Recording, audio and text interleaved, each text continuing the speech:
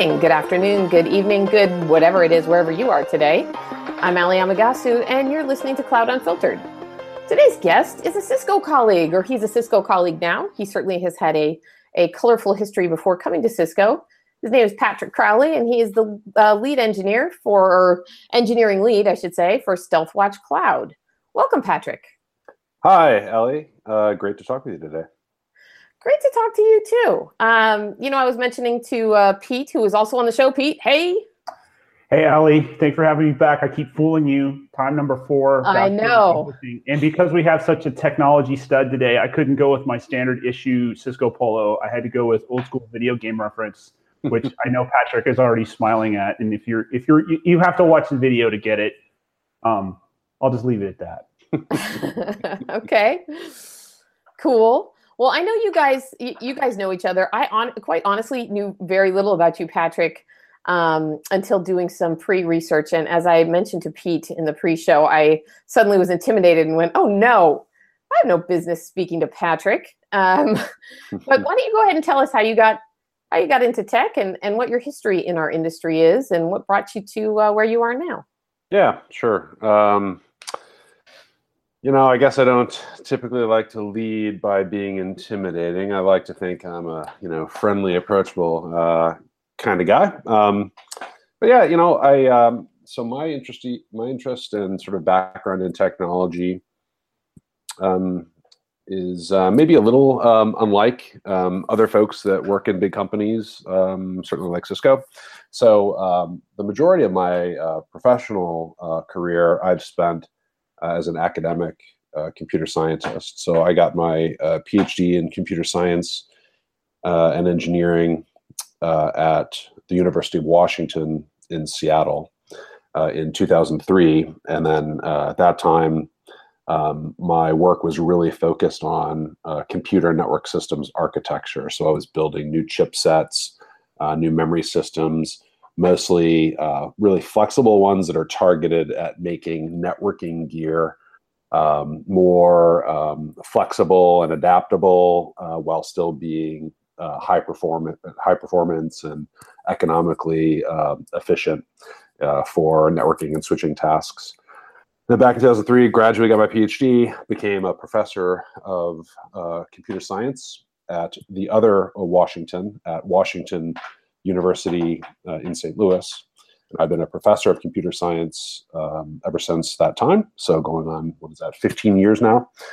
And I've always been what's known as a systems person, which means that I'm interested in new inventions and solving hard questions. And when I say I'm a systems person, what that really means is that I validate my ideas by reducing them to practice in the form of a prototype, so that I can sort of empirically measure whether or not we've been able to answer the question in a way that's satisfying.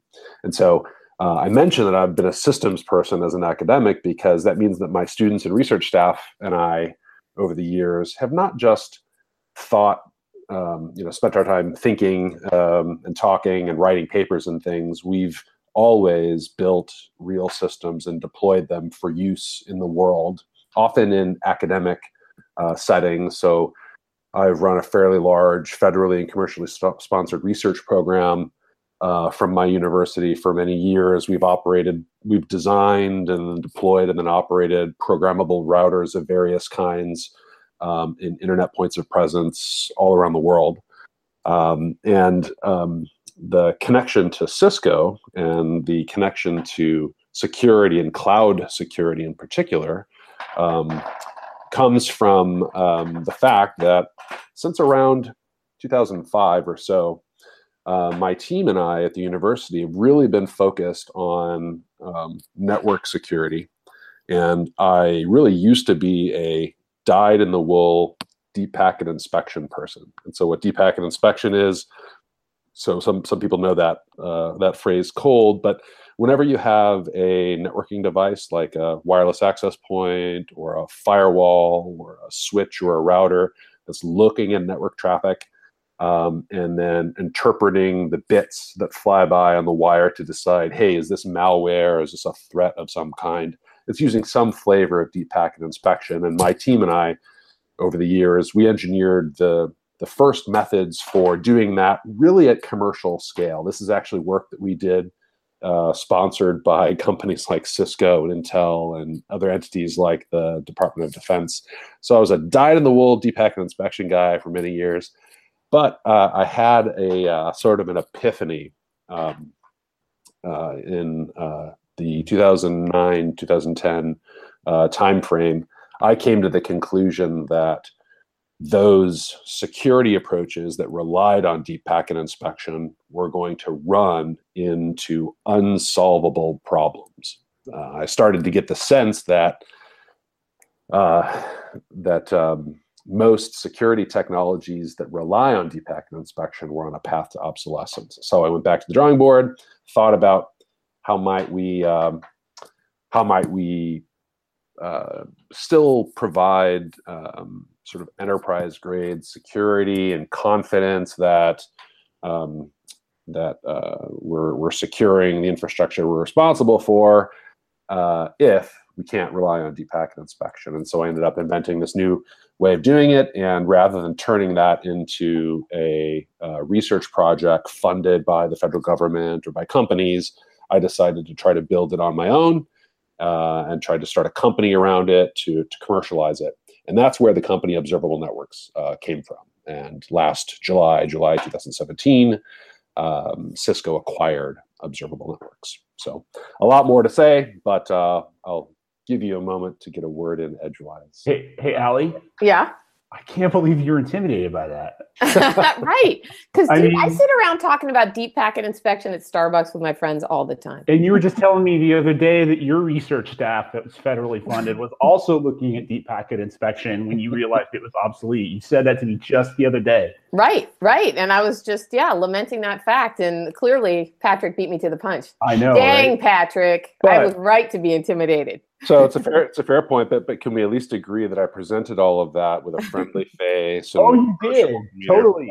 Great. You did, and potentially with a wild animal or a domesticated animal loose in the background. I'm not 100% sure, but I heard something rocketing around backward. Yeah, it was either my dog or my creaking office chair, one of them. Yeah, that's okay. Pete and I both have animals loose in our office spaces as well, so it could be any of the three of us at any given time. So I just wanted to ask one question before Pete dives in. Yeah, sure. You've kept this teaching thing going even all through the running the business or creating a startup, running a startup, selling a startup? So the answer is yes. Although there's a little something about being a professor at a research university there's a little nuance that not everybody has a reason to know about. So what that means is that I mentioned run a large federal and commercial sponsored research program. And of course I teach. That's a very important part of being a professor. It's for academics like me, I always in a normal steady state would teach one class per semester. But the majority of my time is spent with my doctoral students and my staff members doing research. Got it. But in starting Observable Networks, there have been periods of time where my undivided attention was required. So I did take, in the early years, I took a 1-year leave of absence. I did that, in fact, when I was onboarding management into the company. We had raised a small amount of institutional investment, was onboarding a management team, and I wanted to make sure that went well, didn't want any distractions. But other than that, I've had arrangements with my university and with my company, and now with Cisco, that permits me to spend time in both places. These days, I'm very much on a partial leave from the university. Still have some ongoing activities there, but the majority of my time today is spent helping push Cisco forward, specifically with Stealthwatch Cloud and helping with cloud security more generally. Well, I can see why we, the good people of Cisco, would want to get our paws on you and your technology. What has become of Observable Networks now that it is part of Cisco? Is there a product that it resulted from it, and what's happened with that? How is it integrated into the Cisco family? Yeah, one of my favorite questions. So we were acquired by Cisco. Cisco is, of course, a very large company that runs lots of different lines of business. No one should be confused. Cisco is primarily a networking company. Most of the revenue that comes into the company is, of course, in exchange for networking gear. I'm part of the security business group, and the security business group itself, which, you know, by security measures is a fairly large organization, billions in annual revenue. And the subset of the security business group that my organization and I are part of is something called the Advanced Threat Group. And we have been, everything that used to be known as Observable Networks has been rebranded as Cisco StealthWatch Cloud. That's the name of the service that we sell, StealthWatch Cloud. And that's the organization that I lead. Now, I've certainly heard of StealthWatch Cloud, but I've also heard of StealthWatch. Is there an easy way to summarize how they differ? Yeah, there is. There's an easy and super intimidating way for me to explain how they differ. So StealthWatch is a brand name that came into Cisco several years ago when Cisco acquired another company called Landcope. And so today, within Cisco, there is what we call StealthWatch Enterprise, and that is the appliance-based StealthWatch offering that came in via Landcope. Appliance-based meaning when a customer buys StealthWatch Enterprise, what they're buying are a series of physical or virtual appliances that they install into their environment. And with the Observable Networks acquisition and the creation of StealthWatch Cloud, you can think of StealthWatch Cloud as the SaaS offering of StealthWatch. And so when customers purchase StealthWatch Cloud, what they're purchasing is a subscription that is a SaaS service they don't buy any hardware, they're not buying software, they're subscribing to a SaaS offering. So that's the common technical element between these two things is the types of information that they consume. So in both products, the most important form of information that we consume to provide security outcomes is something called network flow logs. Cisco has a format generated by its switches and routers called NetFlow, which tech geeks like me will probably know what that means. There are other flavors of network flow logs that exist in the world from other device manufacturers and from other public cloud infrastructure providers and so forth. But that's really it. So the big 30,000 foot distinction is StealthWatch Enterprise is you're buying boxes. StealthWatch Cloud, you're subscribing to a SaaS service. There's some other distinctions too, such as StealthWatch Cloud can deploy either on-prem or into public cloud environments as well. But that consumption approach is probably the most important distinction to draw. Pete, I swear I'm going to let you get a word in edgewise and get into all the juicy technical stuff. But honestly, this is provocative to me. If you look at the Cisco array of security offerings, where does StealthWatch Cloud fit in? What does it do? I mean, I know you can talk about Umbrella, you can talk about StealthWatch Cloud, you can talk about a bunch of different things we offer. What does this do? What base does it cover? Yeah, it really does cover with respect to the other elements of the Cisco portfolio, just in broad categories. The thing that everybody understands about Cisco is firewalls, which is a perimeter blocking technology. Firewalls are universal. Everybody's got to have a firewall. Cisco sells a lot of firewalls. It's a very large established market.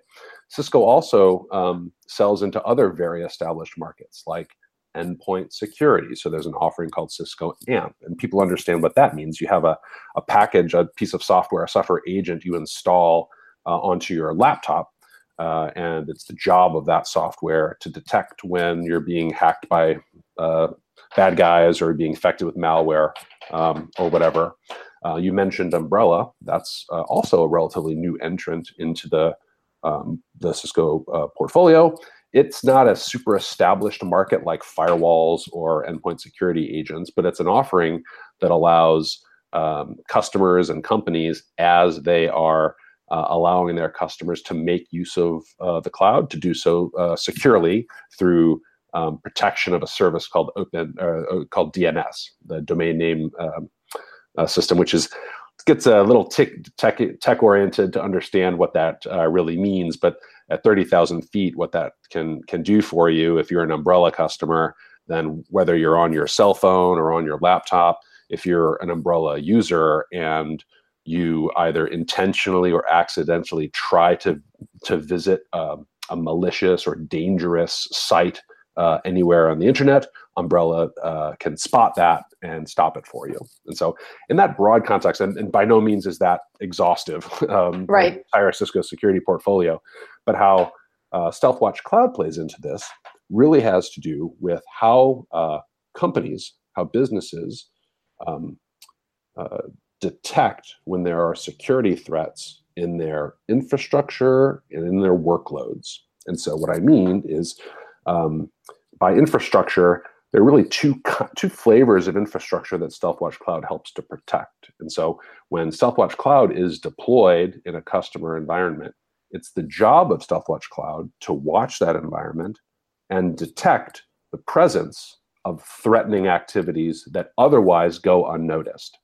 Those threatening activities include things like people hacking into web servers that shouldn't be reachable from the outside, or people hacking into multifunction printers that are scanning, documents internally, yet somebody has remote access, and so forth. And so companies might have on-prem data centers filled with all sorts of servers and internet connected equipment. You deploy StealthWatch Cloud and it detects the presence of malware, hackers, or sort of an ugly phrase, or the so-called inside threat. That is, employees who have credentialed access to resources doing things that they shouldn't. And so StealthWatch Cloud sounds the alarm in data centers, sounds the alarm when those servers and workloads and things are in public cloud environments like Amazon Web Services or Google's cloud platform or Microsoft Azure. And similarly, for some customer use cases where they have branch offices, where they've got infrastructure and devices accessing corporate resources from many distributed locations, StealthWatch Cloud helps with that. I can tell you're a professor. You made that very simple to understand. Well, I'm glad that's the vibe you picked up, because sometimes I get this, I can tell you're a professor followed by an eye roll. So I'm No, I meant you made it simple for me to understand. Oh, good. So thank you. Sure. Pete, jump on in. I'm tapping out. So let me sort of spin this on its head a little bit, and let's talk about use cases here for a second. So Patrick, you and I first met in, I want to say, like September, when I started working on what became the Google partnership announcement, and you were already working on that. And my job was to try to work with, kind of what the marketing part of that announcement was and what was real in terms of what was demoable at the time, and come up with a story that was going to resonate with IT admins and with developers, so that when we made this big announcement in the end of October at Partner Summit, we could talk through some specific things. And I remember the conversation that you and I had, where you were trying to explain to me the benefits of what StealthWatch Cloud did. And what really kind of lit the light bulb for me was when you talked through the geography, the geographically unusual login use case. Yeah. So why don't you talk through that use case in terms of, like, what does the alert look like, and what's happening under the hood a little bit, so that alert is even possible. And then I'll ask you some more questions about the NetFlow data and some of the genesis of that. Yeah, sure. Yeah, that's a good one to think about. So just to set the stage here a little bit, so StealthWatch Cloud, I've spoken a little bit about how it is we blend in and represent a component in a full security portfolio. And part of what the solution represents is an idea about how to protect resources like this in a sustainable way. And what I mean by in a sustainable way, meaning that we can see that it works today, and given what we understand about major technology trends going forward, we expect it's going to continue to work, and in fact will likely work even better in the future. And so, to give an illustration of how that statement connects to the methods that we've originated for building StealthWatch Cloud, this example, Pete, you surface of the unusual geographic access is a good starting point. So you might imagine that, let's imagine there's a company, a big multinational company, even like Cisco. You've got employees all around the world, huge numbers of data center environments and workloads spread all around the world. If you imagine, if you have the ability to watch a single server in all of that distributed infrastructure, and if you as a person had the ability to just watch that single server and keep track of all of the times someone logs into it, what you as a person would understand pretty quickly is what the normal pattern of login would be for that server. Sure, there's a baseline to it. There's a baseline, and it's and what that would look like for a typical server would frankly be, well, it's a server, so most of the time people don't log into it directly. Sometimes if it's what we call a terminal server or something, and its whole purpose is to permit remote login, that's one sort of use case. But if it's, say, a database server, then most of the interactions that database server is going to have is going to be with other database servers or with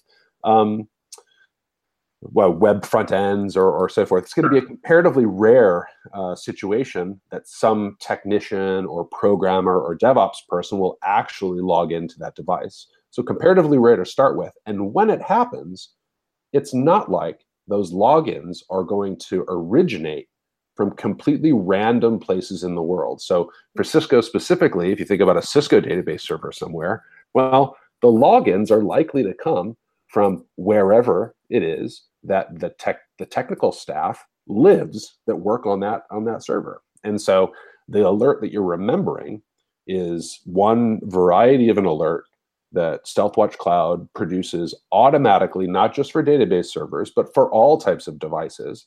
And StealthWatch Cloud is maintaining device-specific models of behavior and state. And one of the aspects that is tracked in that model is when people log into a server, who are they and where are they logging in from? And so the idea might be, we have a database server, we don't have any employees who live in Jamaica, yet this morning we had a remote login from Jamaica. StealthWatch Cloud would publish an alert. And what the consumer of that alert, our user, what they would do is they would say, oh, that's unusual. We don't have any employees who live in Jamaica. What's going on? And they'd look it up. And what they might discover, they might have either, hey, we're being hacked, fire drill. Let's stop them before they steal our information or do us harm. That's one option. The other option could simply be that the star programmer, she's on vacation in Jamaica, but she's a workaholic, so she's logging in remotely. So yeah, and so that I like that example of an unusual geographic remote access because it illustrates one easy to understand aspect of behavior that StealthWatch Cloud can spot and track and react to in a completely automatic fashion without anybody having to disclose to StealthWatch Cloud, hey, this server exists, this should happen, this shouldn't happen. Everything about StealthWatch Cloud works out of the box, being driven by the behaviors of the devices themselves. Sure. So to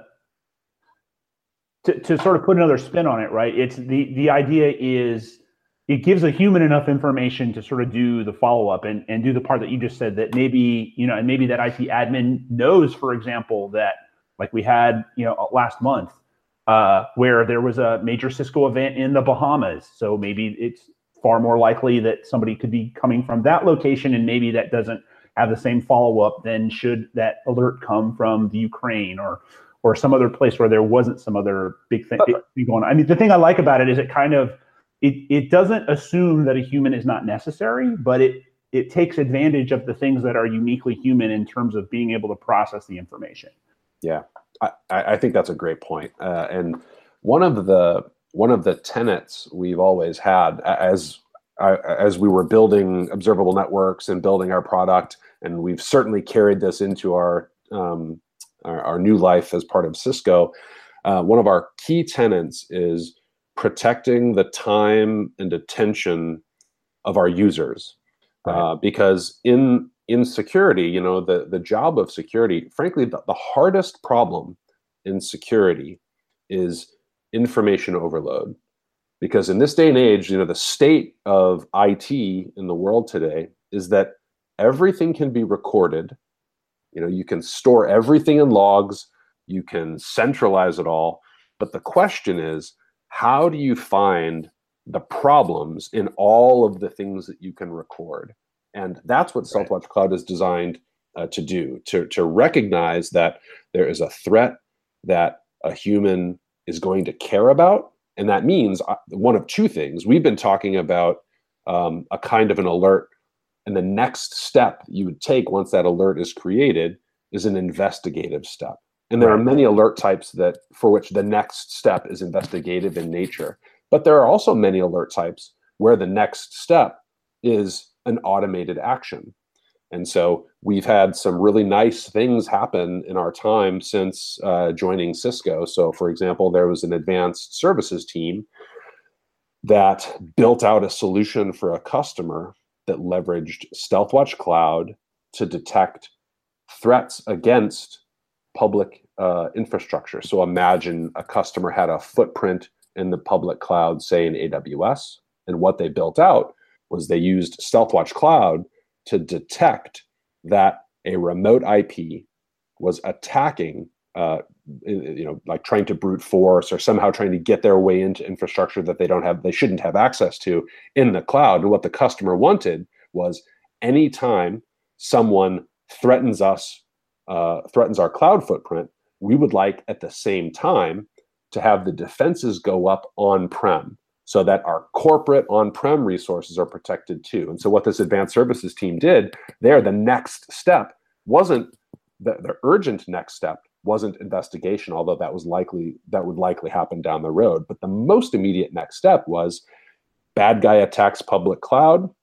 The next step that they orchestrated with Stealthwatch Cloud was block that bad guy at the on-prem perimeter. So they did an integration with what's called the Firepower Management Console so that the offending resource out on the internet was blocked at the perimeter, and a process had to be followed in order to let them in. And so that distinction, sometimes the next step is a human taking an investigation, and sometimes the next step is take a preventative or a remediative action.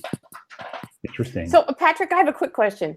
Sure. If this system is installed, and it sounds like it's a machine learning situation where you don't have to configure it to look for different things on each server, it learns that. Right.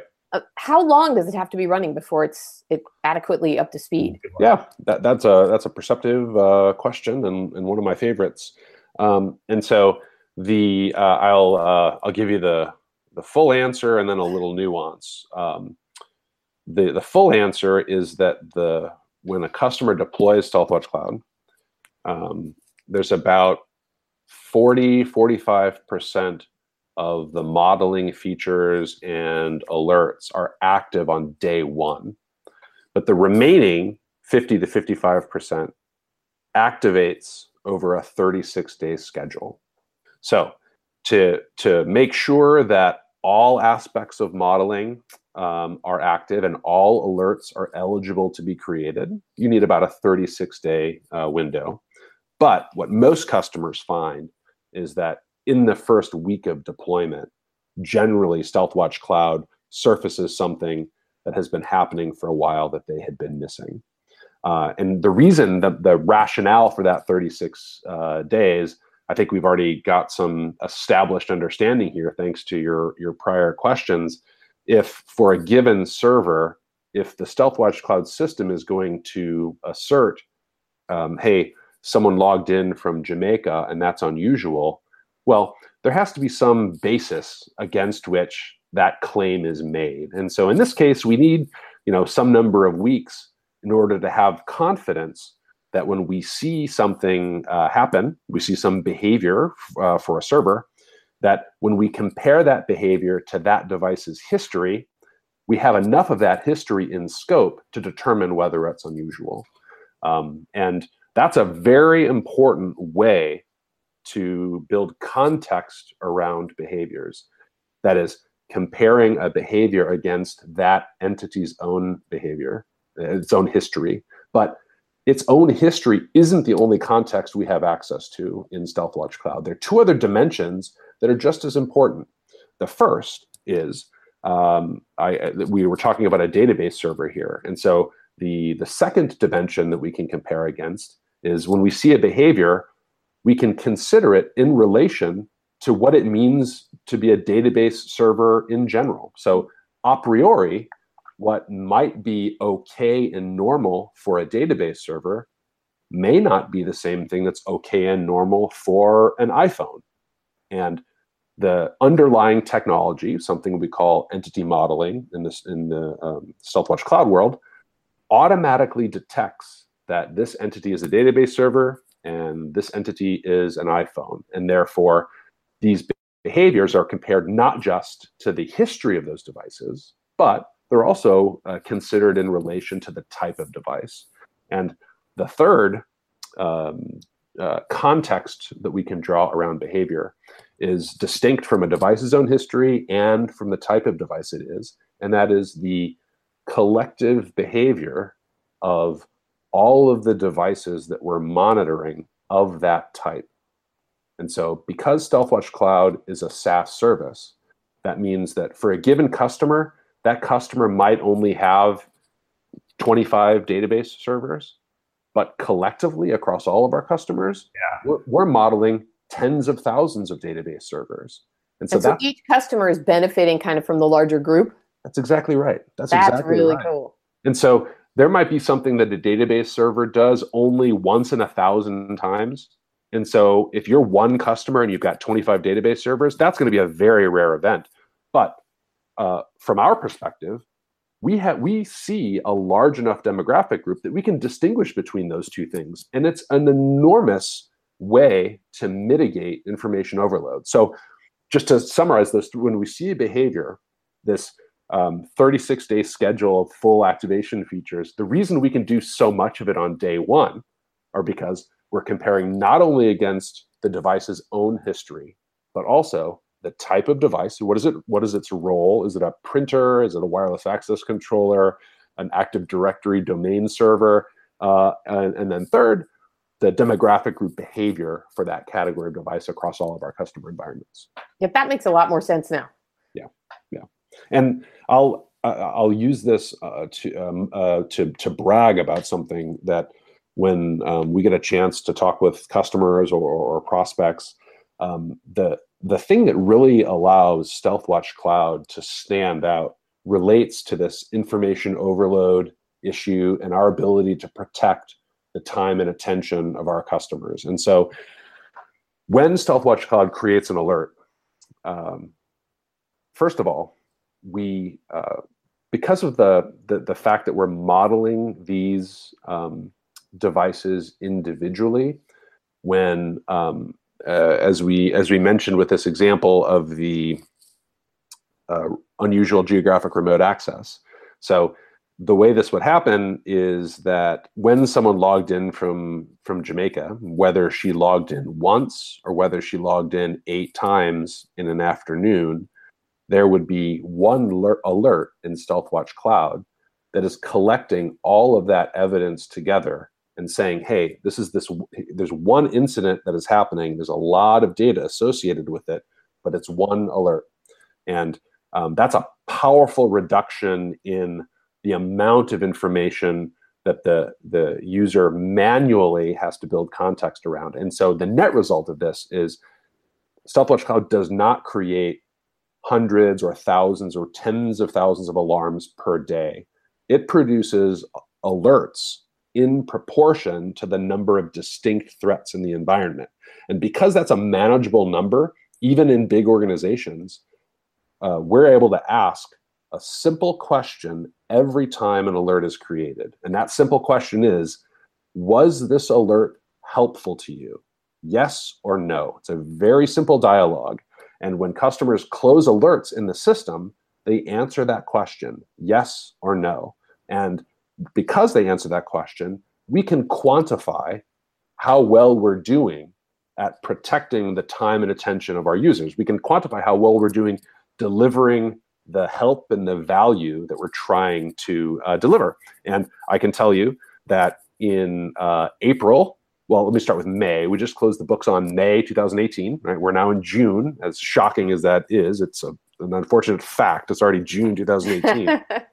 May 2018, 92% of all of the alerts that were published for our paying and free trial customers were marked yes, helpful. So that was 92% in May. In the month of April, the number was 97%. And for the entire calendar year of 2017, this includes before we were acquired in July and after, for the entire 2017, our number was 95%. And so that's why, frankly, this has a big reason. This is a big part of why it made sense from Cisco's perspective to bring us in, because that's something we're fiercely proud of as an organization, and it's the thing that really allows us to stand apart from other solutions in the marketplace that oftentimes, despite our competitors' best effort, our competing solutions are often sort of noise generators, where there's some good stuff in there, but it's on the customer to find the good stuff. And with StealthWatch Cloud, we only deliver the good stuff. Right, and that's a huge burden. I can barely be bothered to sort through my regular email. I can't imagine if I'm getting security alerts all the time. Right. Well, and one example, imagine, what if it was the case? We're all, most of us use bank cards or credit cards or something like that. And if you travel a lot, you get these fraud stops. Yep. And what if 95% of the time that you had a block and you had to call your credit card company? What if 95% of the time after that experience, you said, yes, I'm glad they did this. This was helpful to me. Wouldn't that be delightful? Don't you want to live in that world? I want to live in that world. So far, I'm batting like 0. I've never had any problem, but it seems like every week there is a false positive fraud detection thing on my credit card. You must have a very aggressive team, because my credit card company usually doesn't call me until something's actually been stolen. So on a trip to Barcelona earlier this year, I had 3 cards that were stolen and used before I heard anything about it. But point well taken. Maybe you are living in the world. Maybe you're living in the world I want to live in. Yeah. So Pete, I know you had some questions about NetFlow. Yeah, I do. So I'll name names here, Patrick. You're saying SNMP traps aren't 95% helpful? Is really right? Right.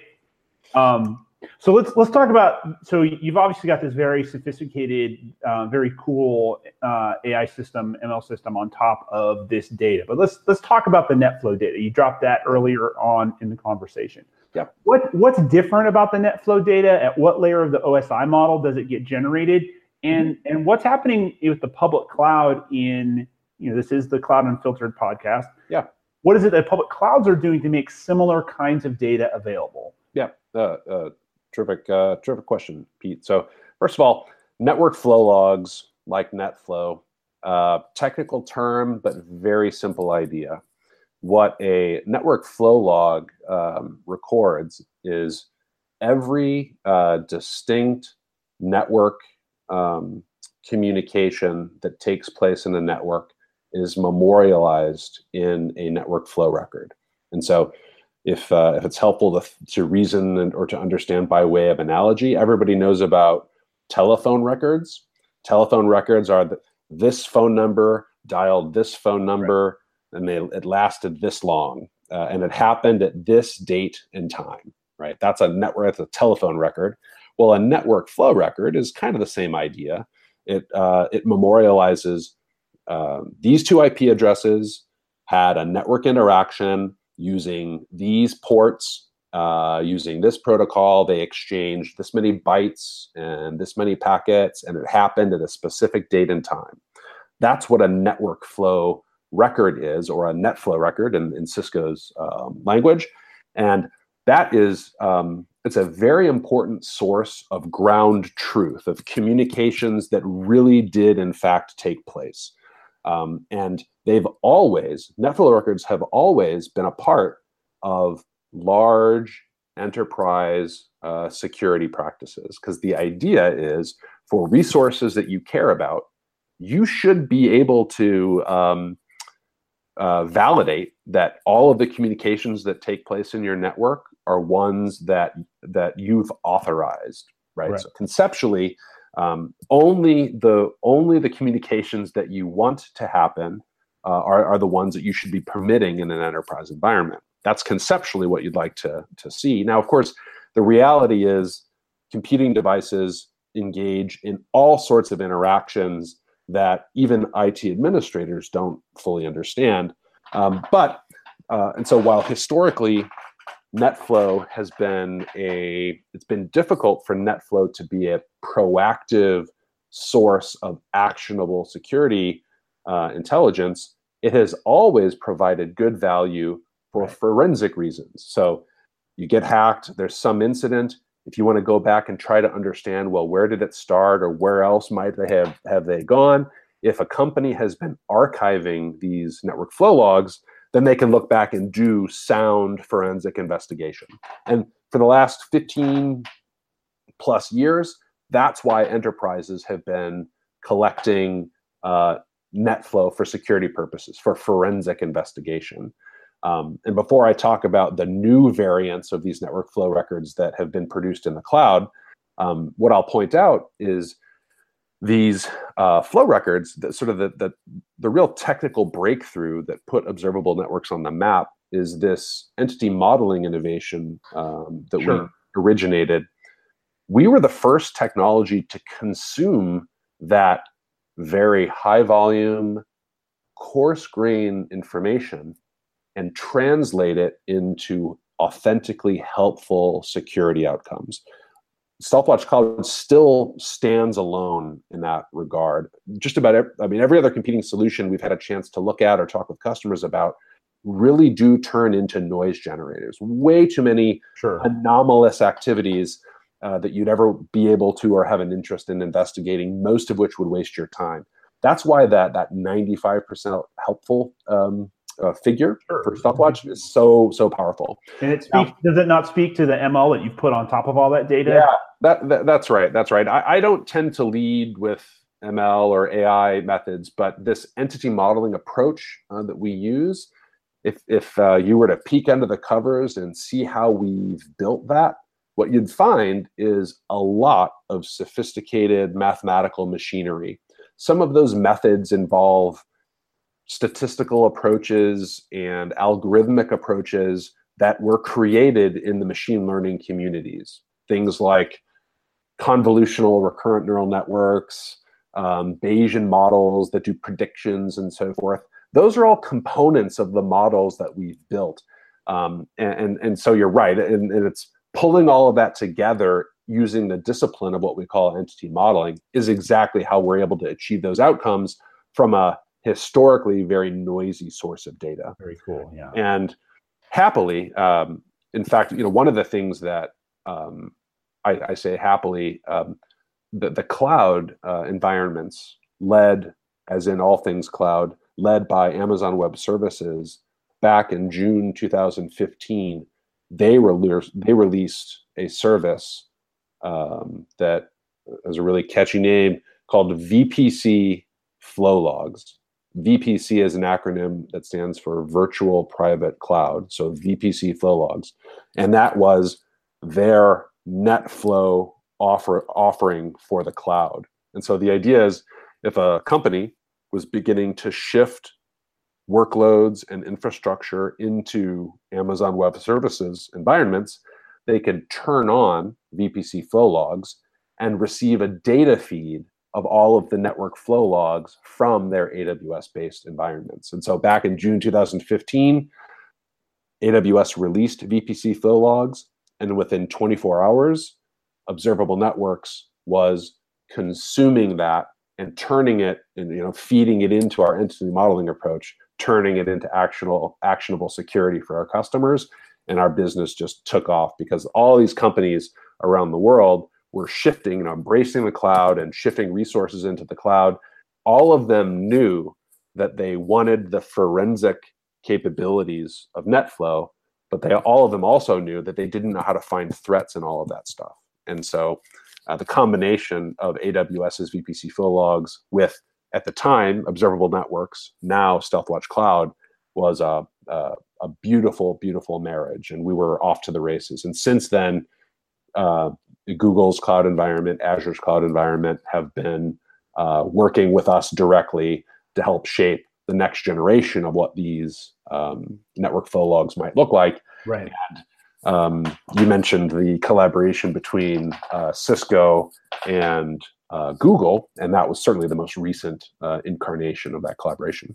Well, and I just saw the education video that tells you how to configure it in AWS as we're prepping for some of our sales enablement for Google, as some of those release things for the larger Google partnership, as some of those are becoming reality here this summer and into the early fall. So yeah, I just saw that video. Your sales enablement guys just pointed me to that as a reference point, and it's so easy. It's like it's like 4 clicks and 1 copy and paste. I think that's right.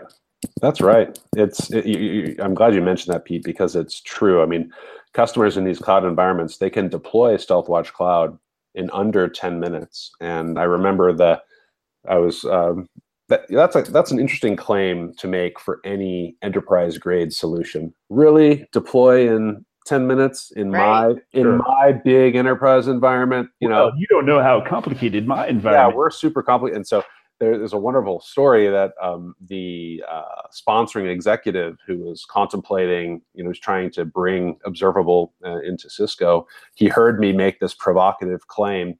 He's like, all right, well, we'll see. And so they signed up for a free trial. And he calls me the next day. He's like, Patrick, you told me it was going to take 10 minutes to deploy in our big environment. And well, we did it, and you were wrong. It wasn't 10 minutes. It only took us 7 minutes. And not only did I know that that guy had a personality I could work with and a sense of humor that I appreciated, I also knew that he was able to verify that the provocative statement I made was also a true statement. So that's awesome. It's one of the best characteristics of StealthWatch Cloud, the fact that you can deploy it so easily, and the fact that we invite everybody to do a 60-day free trial. That means that this mentality of try before you buy, or rather than spending a bunch of money in the hopes it'll solve a problem for you, you can try it out, no cost, no obligation, for 60 days, and it'll only take you 10 minutes to get started. And so it's a pretty nice combo. So can we promote that? Where would I go to try that 60-day trial? Yeah, well, there are a handful of ways. So if you're already a Cisco customer or a Cisco partner, then all of the Cisco sales channels will lead you to the online form for initiating a 60-day free trial. There's a cisco.com sign-up form. It is also the case that, and so if anybody Googles StealthWatch Cloud free trial, it'll take you right to that page. In addition to initiating a free trial via cisco.com, we also have integrations with the public cloud marketplaces. So the AWS marketplace is the oldest and the most robust. StealthWatch Cloud was in fact one of the first, Observable Networks was one of the first offerings to be integrated in their SaaS marketplace. So that's another place with a couple of clicks.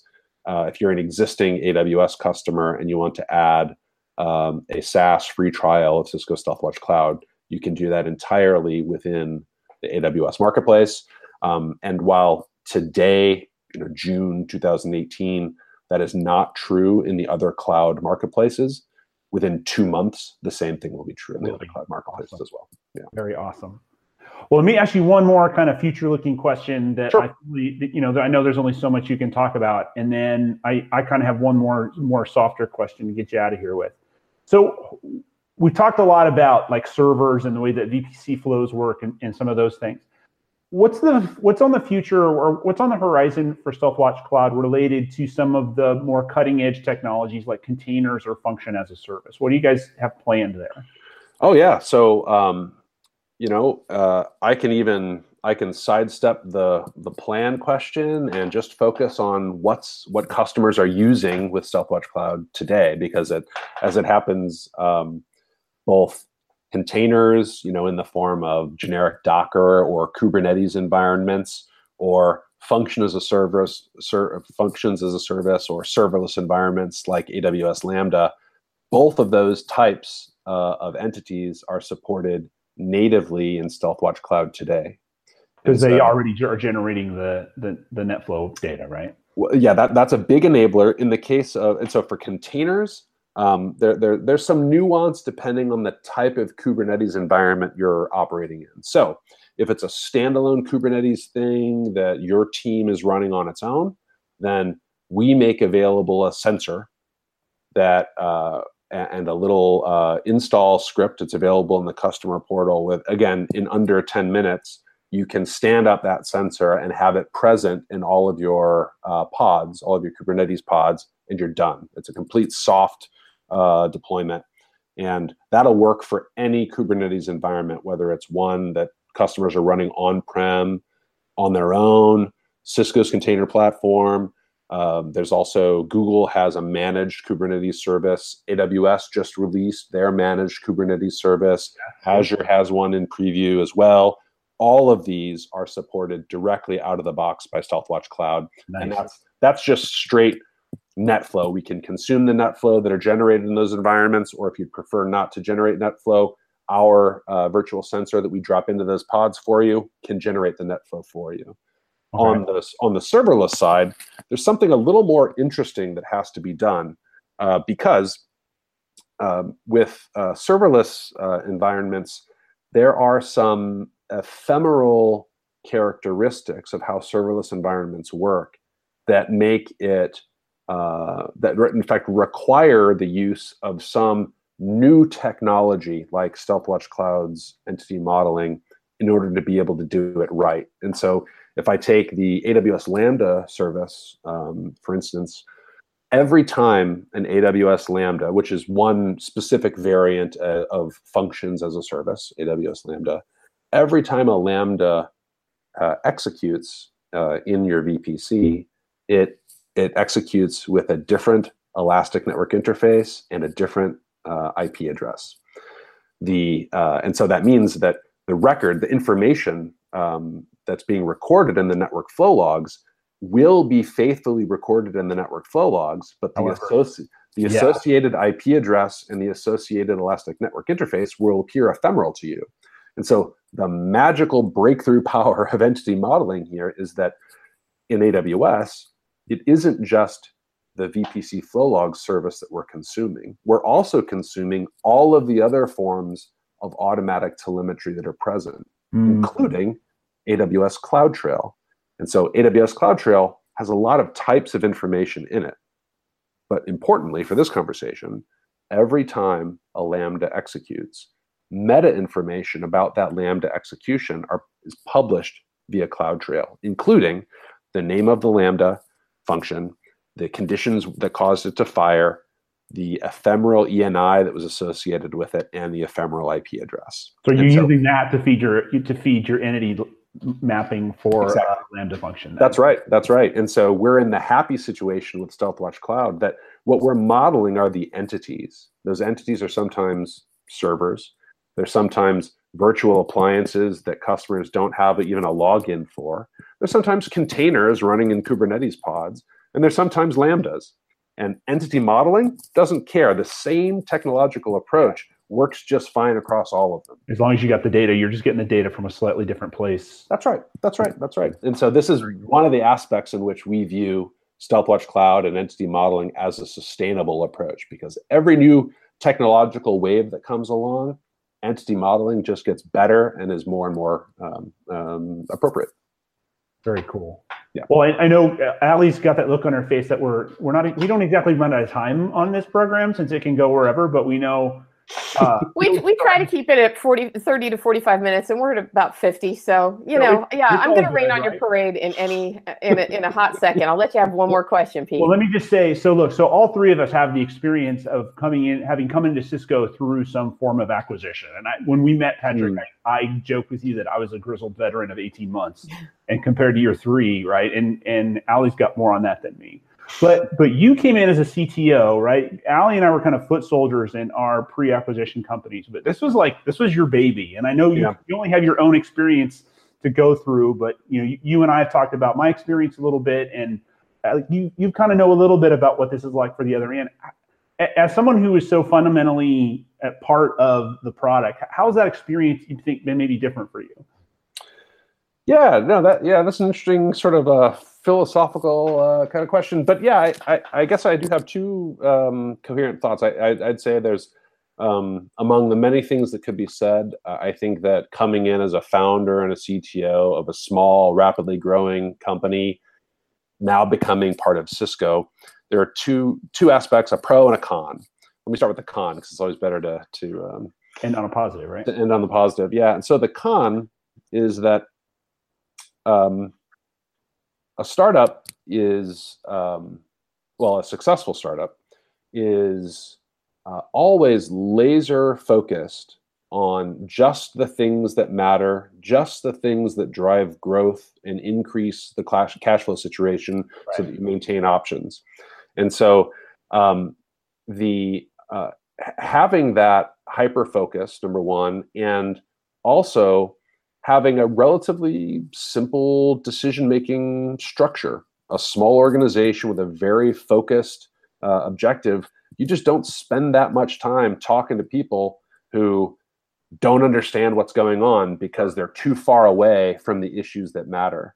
And the downside of, and Cisco is not unique to this, this is what comes along with any large company, that to be successful, you have to find ways to communicate to broader and far-flung corners of the organization, right, that there's a new way to do things, and finding ways to help and not being sort of buried and slowed down by just the large-scale bureaucratic nature of a large entity. And so that's certainly personally for me, and I'm sure for 100% of the other entrepreneurs who've come into Cisco, it's been the same challenge. How do you maintain the characteristics that have allowed you to be successful, but also do this completely separate sort of thing, which is a little more bureaucratic in nature. So that's the con. But the pro, and why I was excited for my organization and I to become part of Cisco, is that is definitely worth pursuing, because the reality is that now StealthWatch Cloud can really help customers. It's got, and from Cisco's perspective, it is a recurring revenue cloud security offering that is very strategically well aligned. And so that means that being part of this large organization, while it requires some growth and innovative thinking and figuring out how to bring new things into established processes, the rewards for doing so can be considerable. I mean, the impact that we can have, the numbers of customers we can reach is really, really dramatic. And it's hard to imagine, frankly, outside of a transition like this, how a comparable opportunity for impact could be achieved. So that's really the pro. That, and I'm attuned to this as an entrepreneur, but I think about, well, how long would it take me to build a 70,000 on your own organization on my own, just with me and my team? And we short-circuited this thing by 25 years, right? And so it's definitely work worth doing and an aspiration worth achieving. Cool. I think you speak the truth. I think Pete and I have had similar experiences, right? Absolutely. You traded quite a bit of agility, but there's something to be said for scale. That's right. Well, thank you very much, Patrick, for being on. I truly was fascinated by the things you said. I learned a lot today, and I'm sure our listeners got just as much out of it. So thank you for sharing what was going on, or what is going on with StealthWatch Cloud, what the underlying technologies are about, and where it's headed. We appreciate it, and I hope you'll come back and talk to us, maybe 6 months from now, maybe a year from now, and tell us how things are evolving, because this is an important, part of our pivot as a company, and I think one of the more exciting, highlights of that. So thank you very much. You're very welcome. I very much enjoyed the conversation, and I'd love to do it again down the road, as you suggest. That'd be great. All right. Take care. Bye-bye, Pete. Bye, Patrick. Bye.